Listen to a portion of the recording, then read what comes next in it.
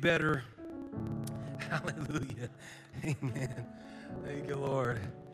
Praise God. Praise God. Man, I'm thrilled tonight. I'm thankful for the goodness of God and everything that we have felt tonight in this place. Know that God has done a great work here tonight. And so I know the majority of the work tonight has been done, and God knows how to do that. And so we're grateful and thankful for that. But I do not have a long message here tonight, but I'm going to present to you what is on my heart. It's found in Luke chapter 15, and it is actually the entire chapter of Luke chapter 15. This is the parables of the lost sheep, lost coin, and lost son. So I want to read just verse 1 and 2. Amen. Luke chapter 15, verse 1. While you're turning there, you may not know this, but we are doing a Be Free recovery program, and we're just pilot testing it right now. It happens at 9 o'clock every Sunday morning, 9 to 10. And it is a recovery program. It's got some really good people connected and involved in that. They have anywhere from 8 to 10 that come on Sunday morning. It's like 22 lessons, and they're about halfway through it. And they are preparing for an official launch. If you're interested in what that is, it is, when we say recovery program, it has to do certainly with addiction, but it also has to do with a lot of other things that are really, really good lessons, faithfulness, consistency. They talk about a variety of things. Our hope is when they complete that, it's 22 lessons, we get more information. It is very possible that can be a court-mandated program. So it's very possible. On Sunday mornings, every Sunday morning, we will run that from 9 to 10. And then we can tell people who are there, hey, go over to the cafe, get something to drink, and then come to church with us. This is what a lot of churches are doing, and it's been very productive. There was a team that came together, and I said, well, let's see if you can get through 22 lessons. They're halfway there. They're doing a great job, and they're taking ownership of it. I appreciate it very, very much. So let's give them a hand clap of appreciation for doing that. Amen. Being there every Sunday morning at 9 o'clock. Praise God. So if you're interested in that, I don't know. Raise your hand if you're involved in that. Be Free Recovery. Sister Destiny, Philip Wagner, there's others, Brother Chris. If you need to know more information about that, you can just ask one of them, and you can plug into that. Amen. God's doing great, great things. Today, we had the opportunity of being in Primera Iglesia Pentecostal Verdad, Truth. And today, Brother Arias gave the message, and I heard Verdad several times, so I knew what he was saying. It's about all I knew, but when I heard that, I said, amen. That's exactly right. Praise God. They had today 14 core people, and they had 24 people that were guests or that were coming. So that's a total of almost 40 people. We give God praise for that. In 3 months. Amen. And I'll just give you a report. Their music was fantastic. Their singing was fantastic. They created an atmosphere for a move of God in the service and at the end of service. They're doing everything great, and people have taken some ownership of that. And so at the end of that, Brother Marvin told me we have a couple that they want to get married, and then they want to get baptized. I said, well, praise God. This is what church is all about. That's good things. Amen. So for all of you that are endeavoring in that, amen. We honor you, and we thank you, and we're excited about what God is. I can see at some point you running 100 people over there. Easy. You got everything in place that you need, and these are top-tier people with a burden and desire the anointing of God to be on that endeavor. So, man, I'm just expecting great things. We got to do some stuff to get more parking because we're running out. This morning, there's people parking everywhere. But those are all good things. Amen. So continue to pray for them. Amen. Luke chapter 15, verse number 1. Then drew near unto him all the publicans and sinners for to hear him. And the Pharisees and scribes murmured, saying, This man receiveth sinners and eateth with them. For a few moments tonight, I want to preach to you on this subject, famine forgetters. Famine forgetters. Lord, we thank you and praise you for your blessing. We thank you for your word, and we know tonight that it will be a strength to us. So we ask that you would help us to open our ears, our hearts, receive from this chapter in Luke what you are trying to say to each and every one of us and to those that opposed you. We ask these things in your great name. In Jesus' name we pray. Amen. Praise God. God bless you. You can be seated. So this sets the chapter up. This is chapter 15 of Luke. Praise God. Brother Philip Wagner, there you are over there. I didn't see you. I was looking for you. He's also involved in the Be Free recovery and very, very excited about it. Amen.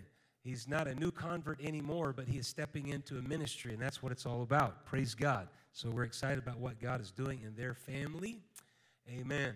Praise God. Just a lot of good things. Nudge your neighbor and tell them, man, wake up. There's some great stuff happening. Amen.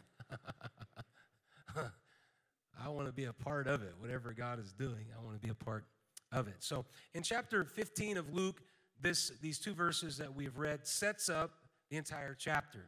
It's the Pharisees and the scribes coming to Jesus. They're murmuring and they're complaining.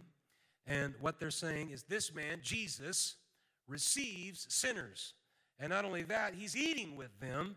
And so therefore, they thought he was not a righteous man, and he was an unrighteous man. They accused him of being a drunkard and a sluggard. They accused him of being a rebellious son, and being a rebellious son in the Old Testament warranted being stoned.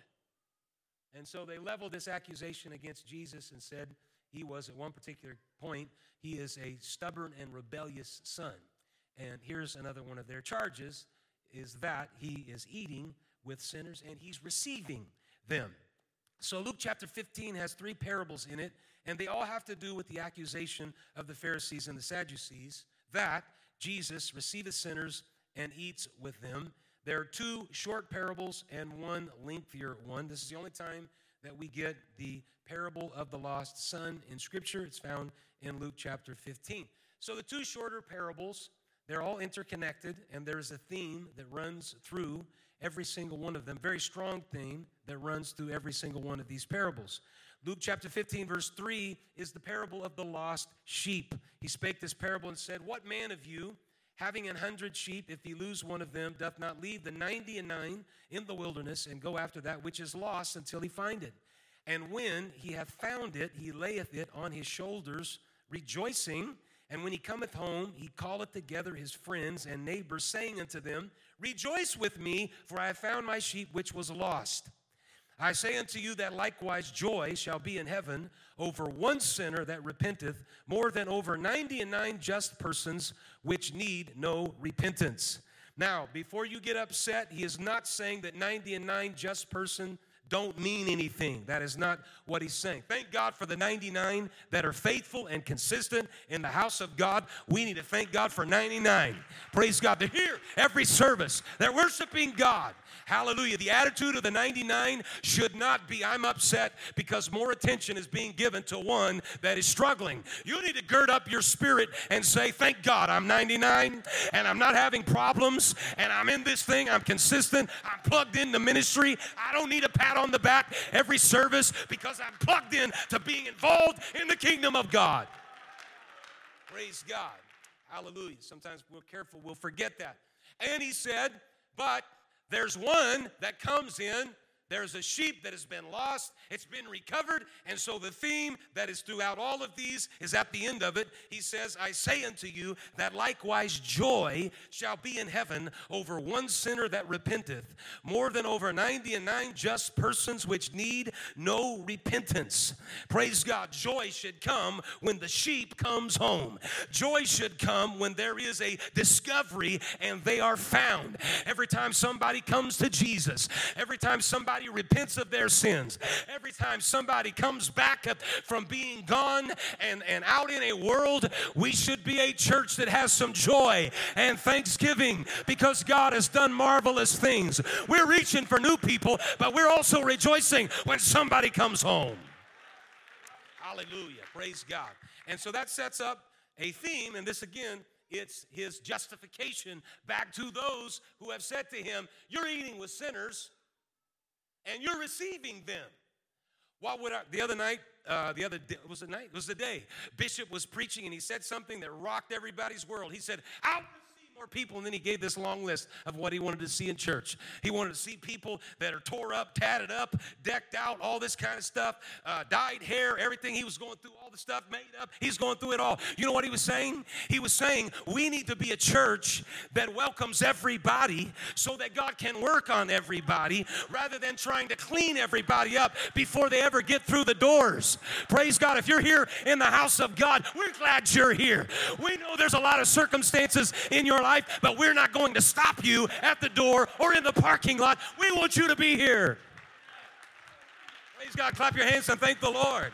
Hallelujah. Amen, amen. Praise God. So, this should be our desire. Revival, as the young people sang here tonight. That was the first parable. We're going to read the whole chapter. So if you have your Bible, you can keep it open and you can read along with it because there's something that gets missed. And so while you're reading it, you can ask yourself, what gets missed? By the way, I was reading something that said, if you hear something you retain, it was like 2%. If you hear something, you retain like 2%. If you speak something, you retain more. And then at the end of it, this is what was very fascinating to me. At the end of it, you retain 90% of what you teach someone else. That is amazing. This is why Bible studies and the harvest and everything is so very, very important, because when you start teaching, that's when you start retaining. Praise God. Fascinating. Where were we? We were talking about parables. So the next one is a short one. You can read with me. It's just, looks like 3 verses. Either what woman having 10 pieces of silver, if she lose one piece, doth not light a candle and sweep the house and seek diligently till she find it? And when she hath found it, she calleth her friends and her neighbors together, saying, Rejoice with me, for I have found the piece which I had lost. Likewise, I say unto you, there is joy in the presence of the angels of God over one sinner that repenteth. So in the first case, he says there's joy in heaven. In this case, he said there's joy in the presence of the angels over one sinner that repenteth. In the first one, it was talking about sheep. In this one, it's talking about a lost coin, which we may have a hard time wrapping our heads around, finding one coin and then gathering all the friends and the neighbors. It's probably going to depend on how much we need the one coin. And so if you're really in need of something and you find it, it is a cause for a celebration. Praise God. So you're going to invite other people. Hey, I was in need. I was in difficult times and circumstances. I didn't know where to turn. It felt like that I needed something and I lost what I was expecting or depending upon.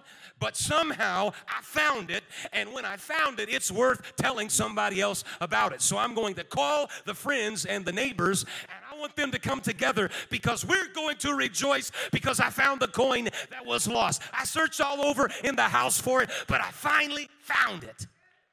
So that's worth celebrating over. That's a smaller one. And the summary point here is the parables change, but there is a theme that is established. There is joy in heaven over one sinner. Joy in heaven over one sinner. One sinner comes home, joy in heaven. One person prays through, joy in heaven. One person gets a breakthrough, joy in heaven. And so the example is this. If heaven is rejoicing over one person that makes their way to God, then what should the earth be doing if heaven is doing that? And if earth is supposed to mirror the image of heaven, when somebody prays through, then the earth should work in cohort with heaven and say it's time to rejoice because somebody has come back to God. Hallelujah. Amen. And then we come to the prodigal story, and we're going to read the whole prodigal story with your Bibles. I saw some young people tonight up here worshiping God. They were jumping up and down. That's amazing. Praise God. You sing something that's verbal, and then you worship, which is nonverbal. You can kill your message if you're saying something, but it looks like your verbal communication skills are not really good. I didn't understand a whole lot that was going on in Spanish service today, but so what did I do? I didn't just look like, oh, I'm bored out of my mind or start messing around with my phone. What do you do in a situation like that? You don't know the language, right? And you're there as a guest, so you can't, like, check out, right? Because they're every once in a while, they'll look at you to see, what are you doing? So what do you do in a situation like that? You base your response on the nonverbal communication. So I don't know what they were saying, but when their voice kind of got like this, I was like, amen, that's good, that's right, I feel that. Woo! And then when I heard verdad, that's the truth. That's right, praise God. Anyway, so nonverbal communication means something. Listen, if you're on the platform, you should pursue nonverbal worship, which is with your hands and your face and your legs and your feet and everything that you got, because there's an energy in that. It's not only what you're singing or what you're saying, it's also what you're doing that everybody else can feel. Hey, there's a power here and an energy here. What is that? It's the power of the Holy Ghost. We're not pretending. We're basing everything that we're doing on the anointing of God that we feel. Amen. Hallelujah. Praise God. And so here we come to the prodigal story. So we're going to read the whole thing. There's something that gets missed in this. And he said, this is verse 11, a certain man had 2 sons. Everybody reading with me? All right. You're looking for something that gets missed. And a certain man had 2 sons, and the younger of them said to his father, Father, give me the portion of goods that falleth to me. And he divided unto them his living. And not many days after, the younger son gathered all together, took his journey into a far country, and there wasted his substance with riotous living. And when he had spent all, there arose a mighty famine in that land, and he began to be in want, and he went and joined himself to a citizen of that country, and he sent him into his fields to feed swine. And he would have fain have filled his belly with the husk that the swine did eat, and no man gave unto him. And when he came to himself, he said, How many hired servants of my father's have bread enough to spare and perish with hunger? I will arise and go to my father and will say unto him, Father, I have sinned against heaven and before thee, and am no more worthy to be called thy son. Make me as one of thy hired servants. And he arose and came to his father. But when he was yet a great way off, his father saw him and had compassion and ran and fell on his neck and kissed him. And the son said unto him, Father, I have sinned against heaven and in thy sight, and am no more worthy to be called thy son. But the father said to his servants, Bring forth the best robe and put it on him, and put a ring on his hand and shoes on his feet, and bring hither the fatted calf and kill it, and let us eat and be merry. For this my son was dead and is alive again. He was lost and is found. And they began to be merry. And then if you had some ominous music to enter in right here. Now his elder son was in the field, and as he came and drew nigh to the house, he heard music and dancing. And he called one of the servants and asked what these things meant. And he said unto him, Thy brother is come, and thy father hath killed the fatted calf, because he hath received him safe and sound. He was angry and would not go in. Therefore came his father out and entreated him. And he answering said to his father, Lo, these many years do I serve thee, neither transgressed I at any time thy commandment, and thou never gavest me a kid that I might make merry with my friends. But as soon as this thy son was come, which hath devoured thy living with harlots, thou hast killed for him the fatted calf. And he said unto him, Son, thou art ever with me, and all that I have is thine. It was meet that we should make merry and be glad. For this thy brother was dead, and is alive again, and was lost, and is found. Now there's some elements in this parable that are interesting. In the very beginning, the son is asking for something that implies impatience and disrespect. You don't ask your father to give the inheritance that is at your father's discretion. This crosses the line. It crosses boundaries. It's disrespectful. It brings disgrace to the community. You are falling into the trap of being a rebellious son, and yet the Father graciously, even when he has crossed the boundary and he has crossed the line, he gives him his inheritance, and he wastes it with riotous living. I don't know what riotous living was like in the first century. I could really imagine it here in this century, but in the first century, apparently, you could still waste your money with riotous living, with partying, and the brother is upset because he spent his money on a bunch of prostitutes, and he was partying, and he just wasted everything. It was wasteful, and he was upset. When he spent everything, he was left with nothing. This paints a picture of what sin is like, because it is a pretty picture, but eventually it leaves you with shame and guilt, and it takes everything of value from you. This is a lie of the enemy. There may be sin for a season that is pleasurable, but ultimately it leaves you with nothing. He spent everything that he had. He thought people were close to him, and they were close to him as long as he had money. Thank God, in the house of God, we'll be with you when you've got nothing. We'll stay with you when you come from the bottom, and we believe that God can elevate you. We're not going to abandon you when you walk in here scarred because of sin and life and degradation and dysfunction. No, we're going to support you. We're going to pray for you. We believe that God's going to bless you. Hallelujah. I wonder tonight, does anybody have that testimony? You came in this place, you didn't have a whole lot, but thank God, God did amazing things with your life. Praise God. And you're in the house of God, and you're in the house of God with your children, because God is gracious and merciful, and he's reaching to you to remove the stain and the sin that was on your life and give you a new identity and let you walk in the mercy and faithfulness of God and the grace of God. Hey, don't give in to your past, and don't walk in the shame of yesterday. Walk in a new day. Walk in a new day. This poor young man went out and spent everything, and that is so like the enemy. And so he's got nothing. Everything that he had of value is taken from him. And so he comes to a recognition, and this is really a major part of it as well. He says, I have sinned.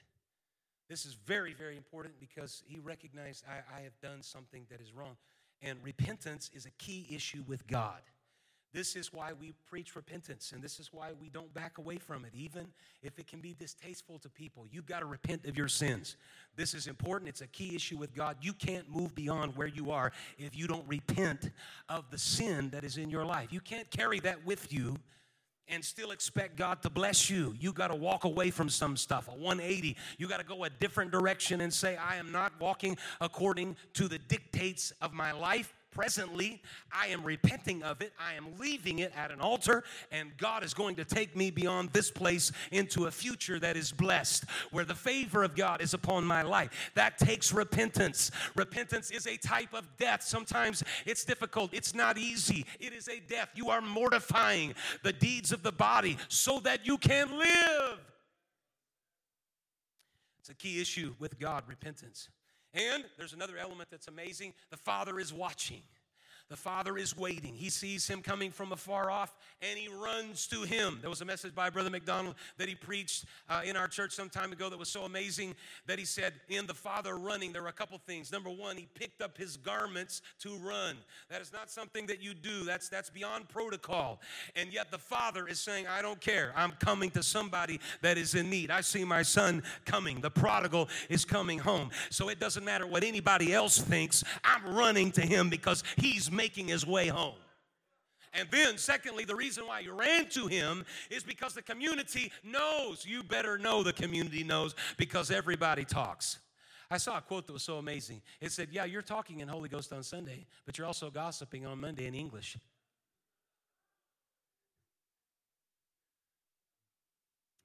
Yeah, ouch. I don't know who said that, but that's a tough one right there, huh? Don't talk in tongues and gossip in English. Praise God. Talk in tongues and speak good things in English. Anointed things, holy things. Praise God. You can be assured that everybody in the community knew exactly what the prodigal had done. He asked his father for his inheritance. He took that inheritance and spent it on riotous living in a far country. and he's coming back with nothing. So the father running to him was to protect him because, as we have stated, a stubborn and rebellious son is worthy of being stoned. And so when he is coming and the father sees him, the father runs to him also to protect him from the community and make a very valid statement to the community. Don't throw a stone because I'm making my way to the prodigal son that's coming home, and I'm going to protect him. That is a great picture of the church. Man, somebody comes to church. Sometimes they're in and out, in and out, in and out, and they come to church and you got people ready to pick up a stone. We're going to stone them because they've been here many times before. We don't stone them with a physical stone, but we throw them a stone with every negative thing that comes out of our mouth. We need to be like the Father that says, you know what, it doesn't matter. If you're in the house of God, God can do a miraculous thing here. Praise God. You may have been in and out, in and out, in and out, but it only takes one time for God to turn things around in your life. And we want you to know this. We're not giving up on you. Praise God. We're going to fight for you. Praise God. We're going to fight for you. And so another element that's interesting is he celebrates. The Father celebrates. It's a big celebration. He gives him elements that are amazing. He puts a robe on him when he's coming, and he's in rags, and he's tattered, and that's what God does with us. He takes our robes of righteousness are as filthy rags, and God puts a robe of righteousness on us, and he gives him a ring. And the ring is important because that was the signet ring. That was something that stamped any documentation. It gave you the ability to make decisions. And so here you were just in the pig pen, and you come home, and this is the mercy and the goodness of God. He doesn't beat you over the head, but he puts a robe around you, and he gives you a signet ring, and he says, if you want to make decisions, you can make the stamp of authority because I'm reaching for you, and I am so happy that you are home. These are elements of the prodigal story. And so here comes the elder son. And the elder son, every single one of these parables are answering. He receives sinners and he eats with them. Jesus is responding to that. And he's looking at it from the view of God. The Father is God and heaven. And the elder son comes with a nasty attitude. And the nasty attitude is the Pharisees. And what does the elder son say? I've been here the whole time and you've never given me anything. You know the problem with the elder son? The elder son didn't have the same heart as the father.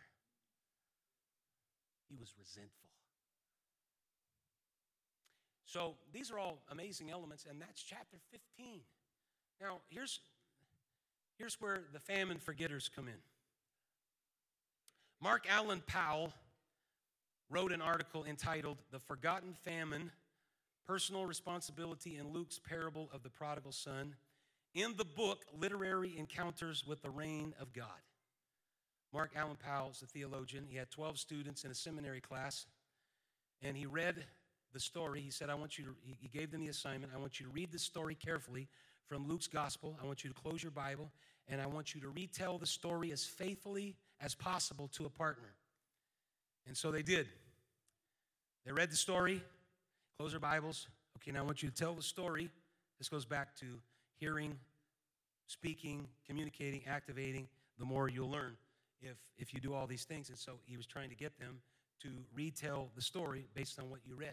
And so they all retold the story to each other. And here's what he found very, very fascinating.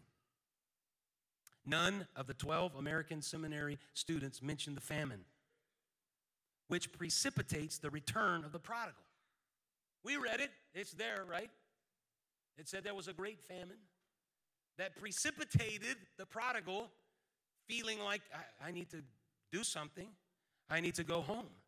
None of the 12 American seminary students mentioned the famine in the retelling of the prodigal son. So this piqued his interest. He thought, well, this might lead to a larger experiment, and so he did. He took 100 people. He had them read the story and retell it as accurately as possible to a partner. And what he found, only 6, that means 94 people missed it. Only 6 of the 100 participants mentioned the famine. Only 6. Only 6. The group was ethnically, racially, socioeconomically, and religiously diverse. But they all had one thing in common. They were all from the United States. And so he said, that's amazing. So he went to Russia, and he had the opportunity to do the same experiment. So in St. Petersburg, Russia, with 50 participants, he told them to do the same thing. Read the story, retell it to a partner as accurately as possible. 42 of the 50 mentioned the famine. Why? Well, I mean, it's pretty obvious. We haven't had a famine in the United States, right? And so while there may be in some situations hunger, not to the level of where that would jump out at you, 42 of the 50, why would they see something that only 6 people out of 100 would see in the United States? It's because 70 years before, in St. Petersburg, Russia, 670,000 people died of starvation after the Nazi German siege of the capital city started a 3-year famine. So they were more attuned to the notion of a famine in the story, where people from the United States only focused on the guilty, the immoral, and the disrespecting of his father and the squandering of his inheritance, which is there, it states that. But others saw his spending less important than the famine. To them, the story had to do less with willful rebellion and more to do with God's faithfulness to deliver his people from hopeless situations. Both of these are correct. But because we focus on the wastefulness of the prodigal, let's not forget about the power of deliverance. God can help you in hopeless situations. When they were in hopeless situations and they had nothing and people were dying, the story of the prodigal is, in the middle of a famine, God was faithful in a hopeless situation. And he reached out to a prodigal and said, hey, you can come back to the Father's house. It's not just about your wasteful living. It's about a God that is going to be faithful to you in hopeless situations. Don't be a famine forgetter and say, well, which interpretation is right? They're both right. It's a matter of what lens are you looking through. And through the lens of famine, you see that more than you see anything else. And so we're always focusing on the wasteful living and the riotous living. But I'm presenting to you tonight another angle, which is very, very clearly experimented and shown statistically, that there is something that other people see in this that I think would be a value to us. And that is this: no matter what situation you're in, it may look hopeless to you, there is a God that is still watching. There is a God that is still going to give you mercy, that is still faithful. Praise God. And so when you find yourself wandering around in a desert, don't be a famine forgetter and say, God has just abandoned me, he's forgotten me, and there's no way out of this hopeless situation. Yes, there is. There is a Father that is watching. He knows you're in a hopeless situation. It feels like you're in a hopeless situation. You don't see any answers, but there's a God that knows exactly where you are, and he's going to bring encouragement to you. He's going to bring strength to you. He's going to build you up, and somehow he's going to get you out of the famine when nobody else can, because God's a provider. We look at situations in the scripture and we see hopeless situations. Abraham and Isaac, God commands Abraham to sacrifice his son Isaac as a test of his faith. Abraham complies with God's command and he prepares a sacrifice, his son. But even though this seems like a hopeless situation, Abraham's faith in God is ultimately rewarded because God provides himself a ram, a substitute sacrifice. And the story is there to serve us as a reminder that even in hopeless situations, God is always there to provide a way out. Isaac says, Dad, I see everything that we have for the sacrifice, the wood. I see the implementation, but where is the sacrifice? It looked like a hopeless situation, and Abraham had his knife in his hand, willing to be faithful to what God asked him to do. And God stopped him and said, there's a ram in the thicket. I've prepared a ram. I've prepared a sacrifice. It looked hopeful, but all of a sudden, God came through. It's there to remind us, no matter what we're going through, we may feel like the knife is in our hands, but God makes a way where there seems to be no way.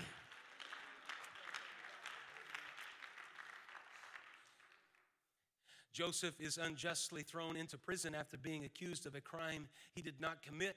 And while in prison, he is able to interpret the dreams of the Pharaoh, and he is eventually released and given a high position in Pharaoh's court.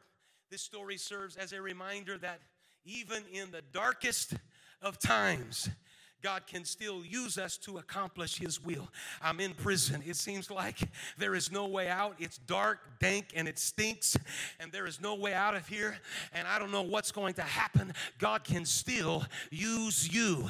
Praise God. You may feel like you're in a prison, and there's no way out, but God knows exactly where you are, and He's aligning things according to His will, as long as you will be faithful and trust in God. Anybody hearing what I'm preaching here tonight? I need you to read between the lines. Okay? You may feel like you're in a prison. It feels depressive. It feels like a lot of anxiety and a lot of stress, and it feels like there is no way out. I want you to hang on and trust God. I want you to be patient because God works in hopeless situations. Don't be a famine forgetter. Recognize God is still faithful.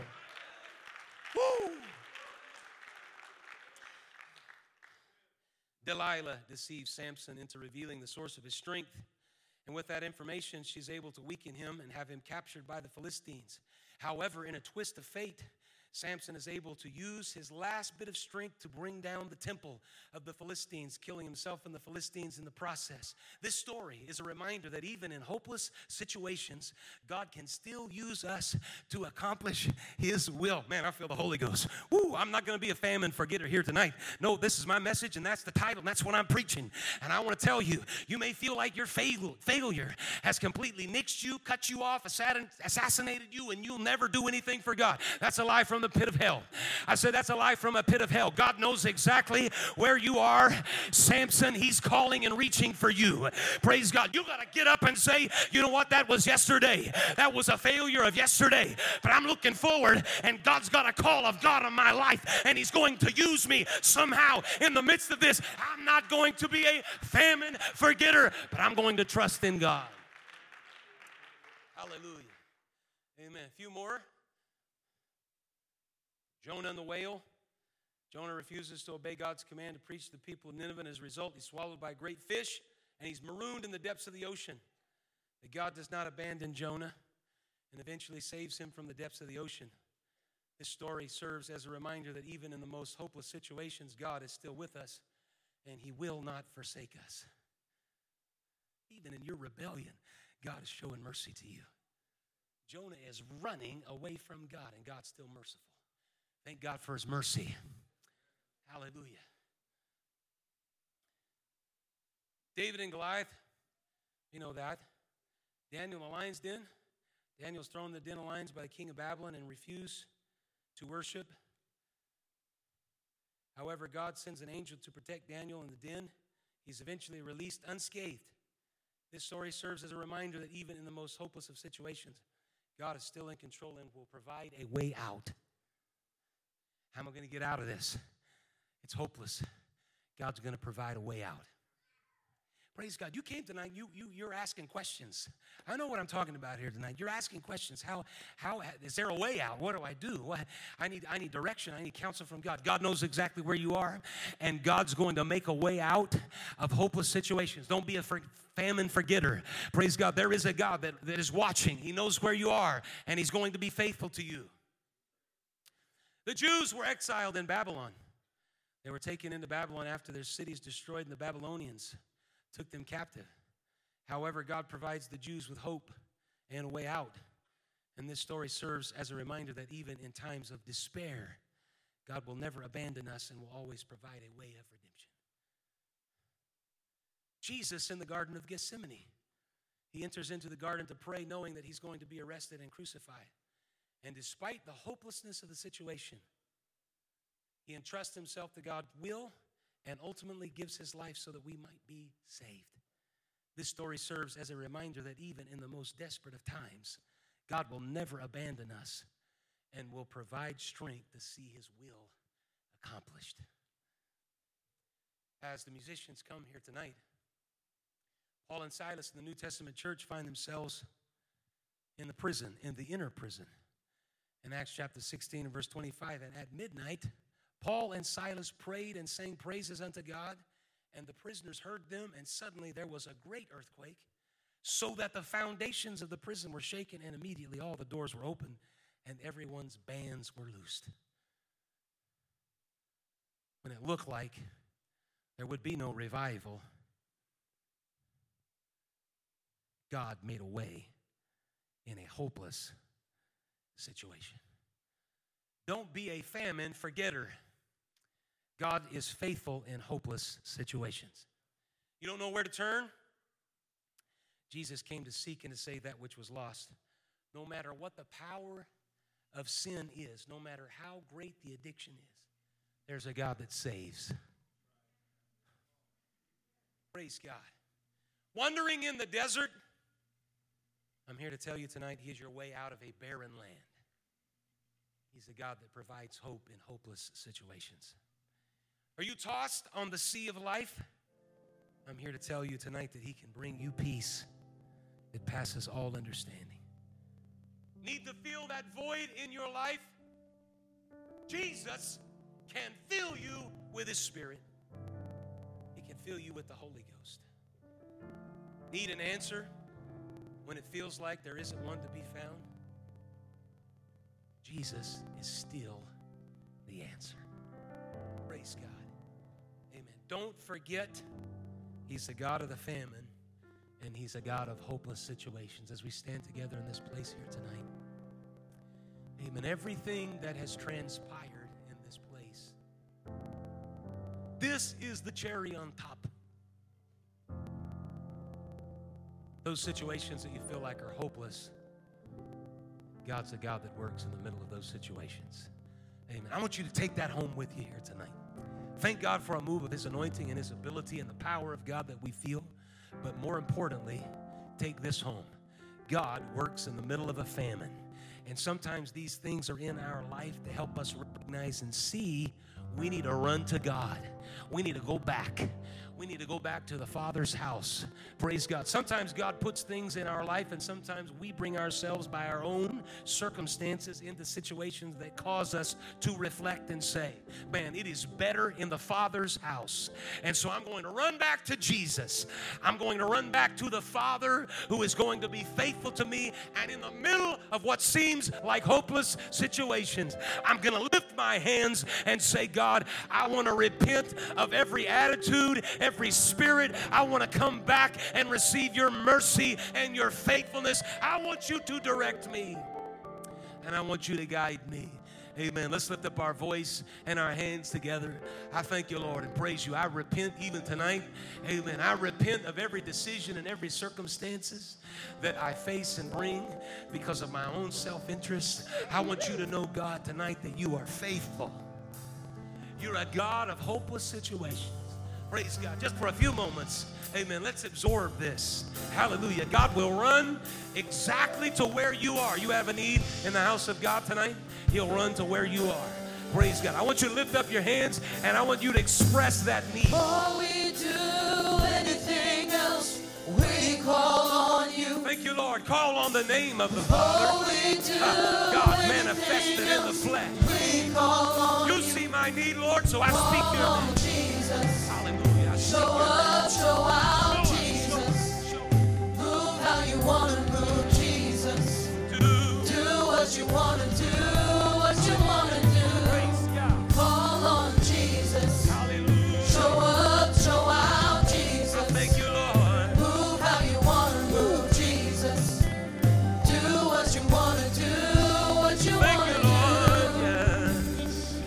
Praise God. I open these altars to people that maybe didn't move. Amen. Praise God. And then the rest of us will join together. If you're praying about something and you've come to church and you kind of caught yourself into a rut of just sitting in the same place, doing the same thing, I'm not here to beat you over the head, but I am here to encourage you tonight to step out of where you are. It's good to move from our comfort zone. Amen. It's good to move out of our comfort zone and say, God, I want you to know I'm making my way to you. Praise God. I'm stepping my way to you. Praise God. Not yet. I'm waiting on you. I'm waiting on you. Come on, step out of the pew where you are. Hallelujah. Walk to the front here tonight and say, God, you see my needs. Hallelujah. Amen. I'm bringing them to you because you are the Father. Everything I've tried to do has been a failure, but I'm coming to you and I'm asking you, Lord, put a robe on me, a robe of your goodness. Praise God. Put a ring on my finger that gives me the authority to say to the enemy, you're not going to steal my joy. You're not going to steal my peace. I'm in the Father's house, and therefore I can take authority over every spirit that is not like you. Let's do it together. Praise God. Come on, let's do it together. Thank you, Lord. Thank you, Lord. Jesus. Show up, Jesus. Hallelujah. Move how you want to move, Jesus. Thank you, Lord. Move how you want to move, Jesus. Move how you want to move, Jesus. Move how you want to move, Jesus. Heal who you want to heal. Save who you want to save. Do what you want to do. Make a way out of no way. Heal who you want to heal. God, let there be healing. Save who you want to save. Hallelujah. We speak your Do name what you want and to do. connected to your name. There is Make healing. a way out of no way. Make a way, make a Make a way. way out of no way, Jesus. Make a way out of no way, Jesus. Make a Make a way. way out of no way, Jesus. Make a way out of no way, Jesus. Sing it. Make a way Out of no way, Jesus. Make Make a way out of no way, Jesus. Make a way Make a way out of no way, Jesus. Make a way out of no way. Hallelujah. Lord, we thank you and praise you. Let's clap our hands unto the Lord. We love you. Hallelujah. Hallelujah. Praise God. Praise God. We thank you and we praise you and we worship you. Let the power and anointing of God go with you. And don't forget that God is a God of hopeless situations. Amen. God bless you. There's somebody close by you. Amen. Greet them and tell them have a great week in the Holy Ghost this